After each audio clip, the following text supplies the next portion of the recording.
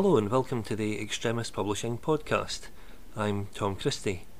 This October is Independent Bookshop Day, and it's my pleasure today to be joined by Andy Rome, who's one of the owners of the Bookhouse, one of the newest and most exciting independent bookshops on Tayside here in Monifieth. Andy, thank you very much for joining us today. No problem, thanks for coming. So what's the story behind the Bookhouse? The Bookhouse is a community bookshop. It's a place for people to come and browse books, talk about books, spend time sitting with a book on a leather couch, having a coffee, enjoying books. So we're trying to get back to what books used to represent for people in a way of enjoying, relaxing and stimulating, provoking thoughts and ideas. So it's I suppose trying to move away from the kind of electronic era back to having a book in your hands and enjoying it. Yeah. I think there's a lot to be said about that, because people do enjoy, I think, having that physical product, don't they? I think so. I mean, a lot of people who come into the Bookhouse have said that they have a Kindle. They almost say it apologetically that they have a Kindle and they'll use it for taking on a holiday. But I think there's space for both. I think people do enjoy throwing a Kindle in the suitcase for going on holiday, but they miss the covers, they miss the pages, they miss the flicking through the pages to see how much longer to the end of the chapter will I finish this or go to sleep. These kind of things that people enjoy about books, and being able to recognise books on the shelf, which is something that with the electronic books is more difficult to do. Yeah. And that's an astonishing thing, actually, because one of the recent research findings has been that people do retain information better when they're looking at the printed product than they do looking at the same book in electronic format. Yes, we see that when people are coming to the counter with a book and they say, I think I've read this book but I'm not sure, because they may recognise the plot, or they may recognise from the back of the book a familiar character, but the fact that they've read it electronically, they've got no frame of reference for it. They've not got a cover to remember, or these sort of things. So I think it's all back to this idea about people enjoying the whole book experience, not just the written words. Now, I would imagine running a bookshop, no 2 days will ever be the same. What kind of questions do the public like to ask? We get a wide range of customers in here. We've got a core of very loyal local customers who are in our book clubs and come to our author events, and we get people who pop in because we're at the bus stop and they had 20 minutes to spare and they would just want to have a look. But unfortunately for us, the most frequently asked question is, have you been open long? Because although we're on the high street, we're kind of tucked away a bit on the high street, and even people locally don't realise that we've been here for 18 months. So I think we probably need to get better at advertising, because we're still getting that, I just live up the road but I've never been in sort of thing. So that's unfortunately at the moment the most frequently asked question. And it's interesting you mention book clubs, because I think that's one of the great things that's often overlooked about independent bookshops everywhere, and that is reading communities, bringing people together over literature. Yeah, they're great. We've got 6 book clubs running just now. We run them on Tuesday and Thursday evenings, and it's about 6 to 8 people who sit down with a coffee or an ice cream in the summer and just talk about the book they read in that month. They all read the same book over the month and they'll come back and talk about it. Sometimes they all love it, sometimes they all hate it, sometimes some love it, some hate it, and it's always good discussions. It's always good conversations, and it's good that people are not just reading books and putting them down, but reading books and then talking about them and saying, why did I enjoy that, or why did I not enjoy that character? And so it really is good to see that kind of discourse going on. And what kind of subjects are you finding to be particularly popular amongst the public just now? The people of Monifieth do like their crime. They do like their tartan noir. We've got a lot of very good Scottish writers now, a lot of good local Scottish writers who are writing crime fiction, and that's a big seller. But we've got a large children's section as well, and the amount of new children's books that are around just now is phenomenal. There's fantastic artwork in the flat. So right from a very, very early age, there's great books for children, and now the young adult scene is really starting to explode as well. We've got a lot of very talented writers now writing for that kind of age group, kind of 12 to 16-year-olds. So yeah, it's really good to see the growth in these different genres of books. And it's interesting when you mention crime fiction, because Scotland is a country that really punches above its weight when it comes to that particular genre. In Stirling, where Extremist Publishing is based, there's the annual Bloody Scotland Conference, where different crime writers come together, and it's really interesting to see the various different subgenres of crime writing. Why is it you think that this is something that really motivates people and gets them excited about literature? I don't know, we do like a good murder here, and we have been very lucky that some of the key names from Bloody Scotland have come to the Bookhouse and read parts of the book and signed their books and spoke at these authors events. So it's been really gratifying for me to see that kind of giving back aspect.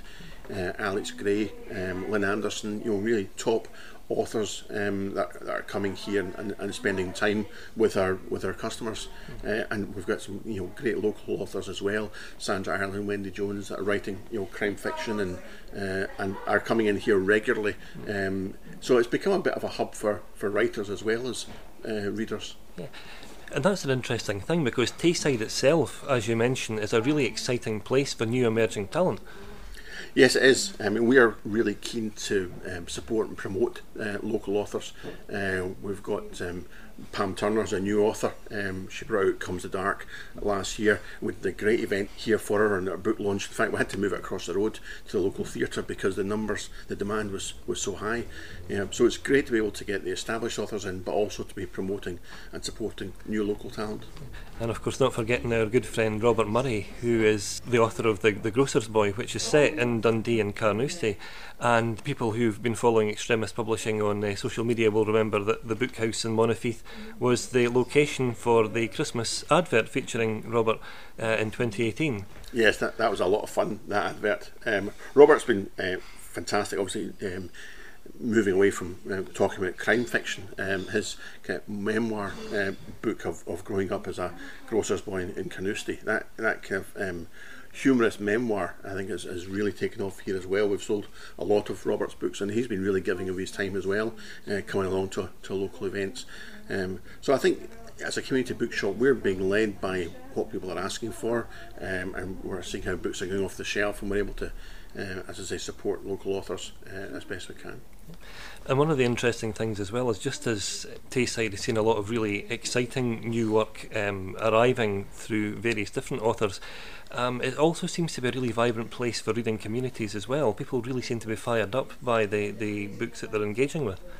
Yeah, so as well as the things we're doing inside the Bookhouse, we're trying to do a lot of outreach work as well. So there's a local reading hub in the cabin in Monifieth, which was instigated by the local primary school, Grange Primary, and they have the pupils coming down to these reading cafes once a month, where older people from the community come in as well for a cup of coffee, and the children will sit with the older adults and sit and read stories. There's books on every table, we go along as well. So that kind of community approach to literature and to enjoying story times has been fantastic. And more recently we have started work with some local nursing homes, care homes, residential homes, to take that book experience out to people who still love reading books but perhaps aren't as ambulant as aware, are not able to get down to the high street as often as they would like. So we're looking to start reading groups and different ways of enjoying reading in care homes and other local facilities. And I think that's a tremendously important thing, actually, because I know that we've touched on the community aspect of reading, but the intergenerational aspect is just as important. And it seems to me that looking around here at the Bookhouse, you place great importance on young readers and the variety of literature that's available to them. Yes, we're really keen to start running young adult book clubs as well. We're doing a big book fair in the local secondary school, Grove Academy, on Tuesday. So we'll be there all day with quite a substantial book stall. And the librarian at the school has been really key in promoting that around the school. So it's an approach to try to encourage younger people to recognise a bookshop as being somewhere fun to go, an enjoyable place to go, and not trying to get away from that kind of stuffiness idea about bookshops, and show that we're a kind of progressive bookshops. We'll stock what people want us to stock. We'll run the events that people want us to run, and just, as I say, be a community bookshop. And have you noticed any changing trends in the kind of books that people are interested in, or do you think it's been predominantly quite a constant thing? I'm not sure that we've been open long enough to see changing trends. As I say, we opened 18 months ago, but what we are seeing is I think we opened at a time where the market in young adult books is really starting to explode. So a lot more books for not just avid readers, but also what you might call reluctant readers as well. So the publishers are giving a lot more thought to how books are laid out, the type of paper, the colour of paper that's used, the type of font, to try to encourage people who are not used to reading novels, to give them the opportunity to read things in a format which suits them. So on the shelf just now we've got the classics with Great Expectations, Hamlet, Macbeth, which are written as graphic novels. So again, a way of reintroducing stories, curriculum stories, in a way that people might want to read them. And that's an amazing thing, isn't it? That just by considering those slightly different approaches to storytelling and to bringing stories alive, that new readers can be engaged and found all the time. Yeah. If I go back to my schooling, to sit in a double period of English and be reading Julius Caesar out of a musty old book for a couple of hours wasn't great fun. So if we can take these same stories and present them in a whole different way, as I say, the graphic novels has been a fantastic way to present them to a new audience. And yet it's a strange thing that the classics still seem to engage people. There always seems to be a market for Jane Austen, Charles Dickens and people like that. Yeah, I mean, we recently brought in a new shelf, which is mini classics. It's a series of books by Pan Macmillan, and they're fantastic little books, and they just flew off the shelves. And these are all these classics, the Brontes, the Dickens, and they've gone down really well with a mixed age group. And on that subject, I mean, are there any other types of topic that you feel publishers should be dealing with more, or perhaps that they're being underrepresented at the moment? I don't know. I think we are seeing a change. Even the most recent changing genre, the fantasy fiction, that's changing now as well. I think we went through quite a vampire and zombies phase, but I think that's broadening out now. There's a lot more nuanced stories and interesting new writers coming out. One of the Dundee writers, Graham Penman, writes fantastic fantasy stories, and we launched his book here last year as well. So again, looking at what authors are around, where the talent is, what we can do to promote and support them, and as I say, these are new, different authors with new ideas, bringing out new books. Yeah. And that's an amazing thing, because I mean, I remember in the 90s, hard sci-fi was the thing. You had people like Asimov and Arthur C. Clarke giving way to people like Ian Banks and Ken MacLeod and Stephen Baxter. Then, as you say, we've moved on to that horror phase where we've seen vampire fiction and various other iterations of that, and now on to the fantasy genre, with people like George R.R. Martin, continuing the work that has been started by people like J.R.R. Tolkien and others. What do you think are going to be the new emergent trends based on the developments you've seen in these last 18 months? I'm not sure that I'd call myself an expert in fantasy fiction trends, but I think from the bookshelf in front of you, you can see we've still got the Asimovs and the Clarks and on the shelf. So we are still stocking the classics of that, but we've also tried to say, well, what's the new ones? Children of Time coming out, Light the Right One In. There's a lot of new books of the genre. A lot of the kind of Scandinavian fantasy fiction coming through now as well. So maybe that's a new direction that seems to be taking hold. Yeah. And what would you say are the challenges that are facing independent bookshops nowadays? I think there's the obvious challenges. There's the chain bookshops, particularly the supermarkets, who will massively undercut the kind of top 100 books, and I think that's it makes it necessary for independent bookshops to look at books outside the top 100 and look at a different range of books than the huge big bestsellers that you can get cheap in supermarkets. Online is obviously still a challenge for us, although what we are seeing now is people using things like Hive to buy their books online, but pick them up at local bookshop. We've got our own book stock online now through Near Street, and that's a way of looking to get high street shops with an online presence, so people can click and reserve stock, click and collect for the Bookhouse. So I think we're not competing on the same level as the big boys, but we are trying to understand the different ways that people want to buy their books as well as read their books.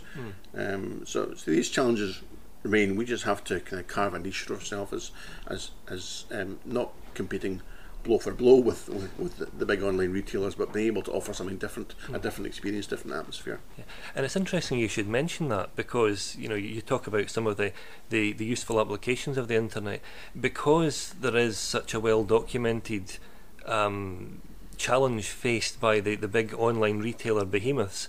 Do you think that the internet and the independent bookseller can coexist? Do you think there's different emerging possibilities now that the internet can be a useful thing? Well, we get a great deal of support from the Booksellers Association. It's UK wide, and we have been down to the national conference in Birmingham the last 2 years, and they have fantastic speakers there, one of which kind of charted the changes in the way in which people are buying books, and what they observed is a plateauing of online book sales and e-book sales, and even more recently a dip in that, whereas in the year that we opened was the first year in the UK for 15 years that more independent bookshops opened than closed.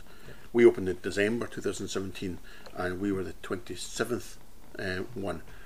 26 closed, 27 opened. So it was the first year that one more opened than closed, and that's changing. That's a trend that's continuing. We've seen this last year through Twitter. We keep up with other bookshops and around the country, and we're seeing new bookshops opening. So I think there is a change. Yeah, absolutely. And I mean, it's always said that as long as there is a love for books, there will be a love for the independent bookshop. What do you think the future holds for the industry?